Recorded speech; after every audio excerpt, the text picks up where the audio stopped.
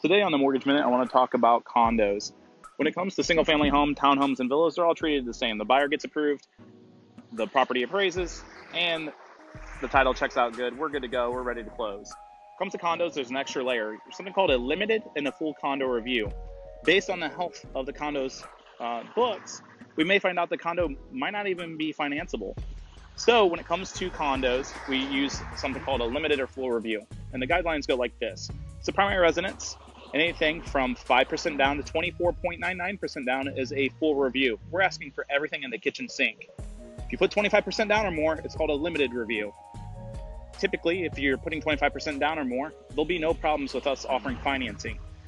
If there is a problem, it's primarily related to the fact that they might be in a flood zone and they don't have adequate flood insurance.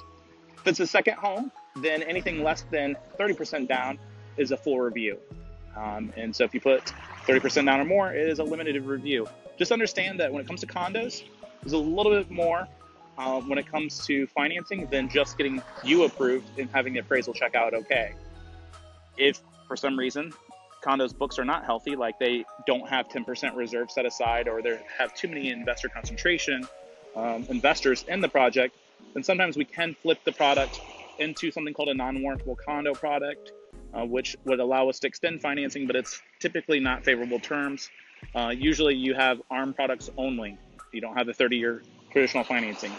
This has been a little education, a little mortgage minute for you today.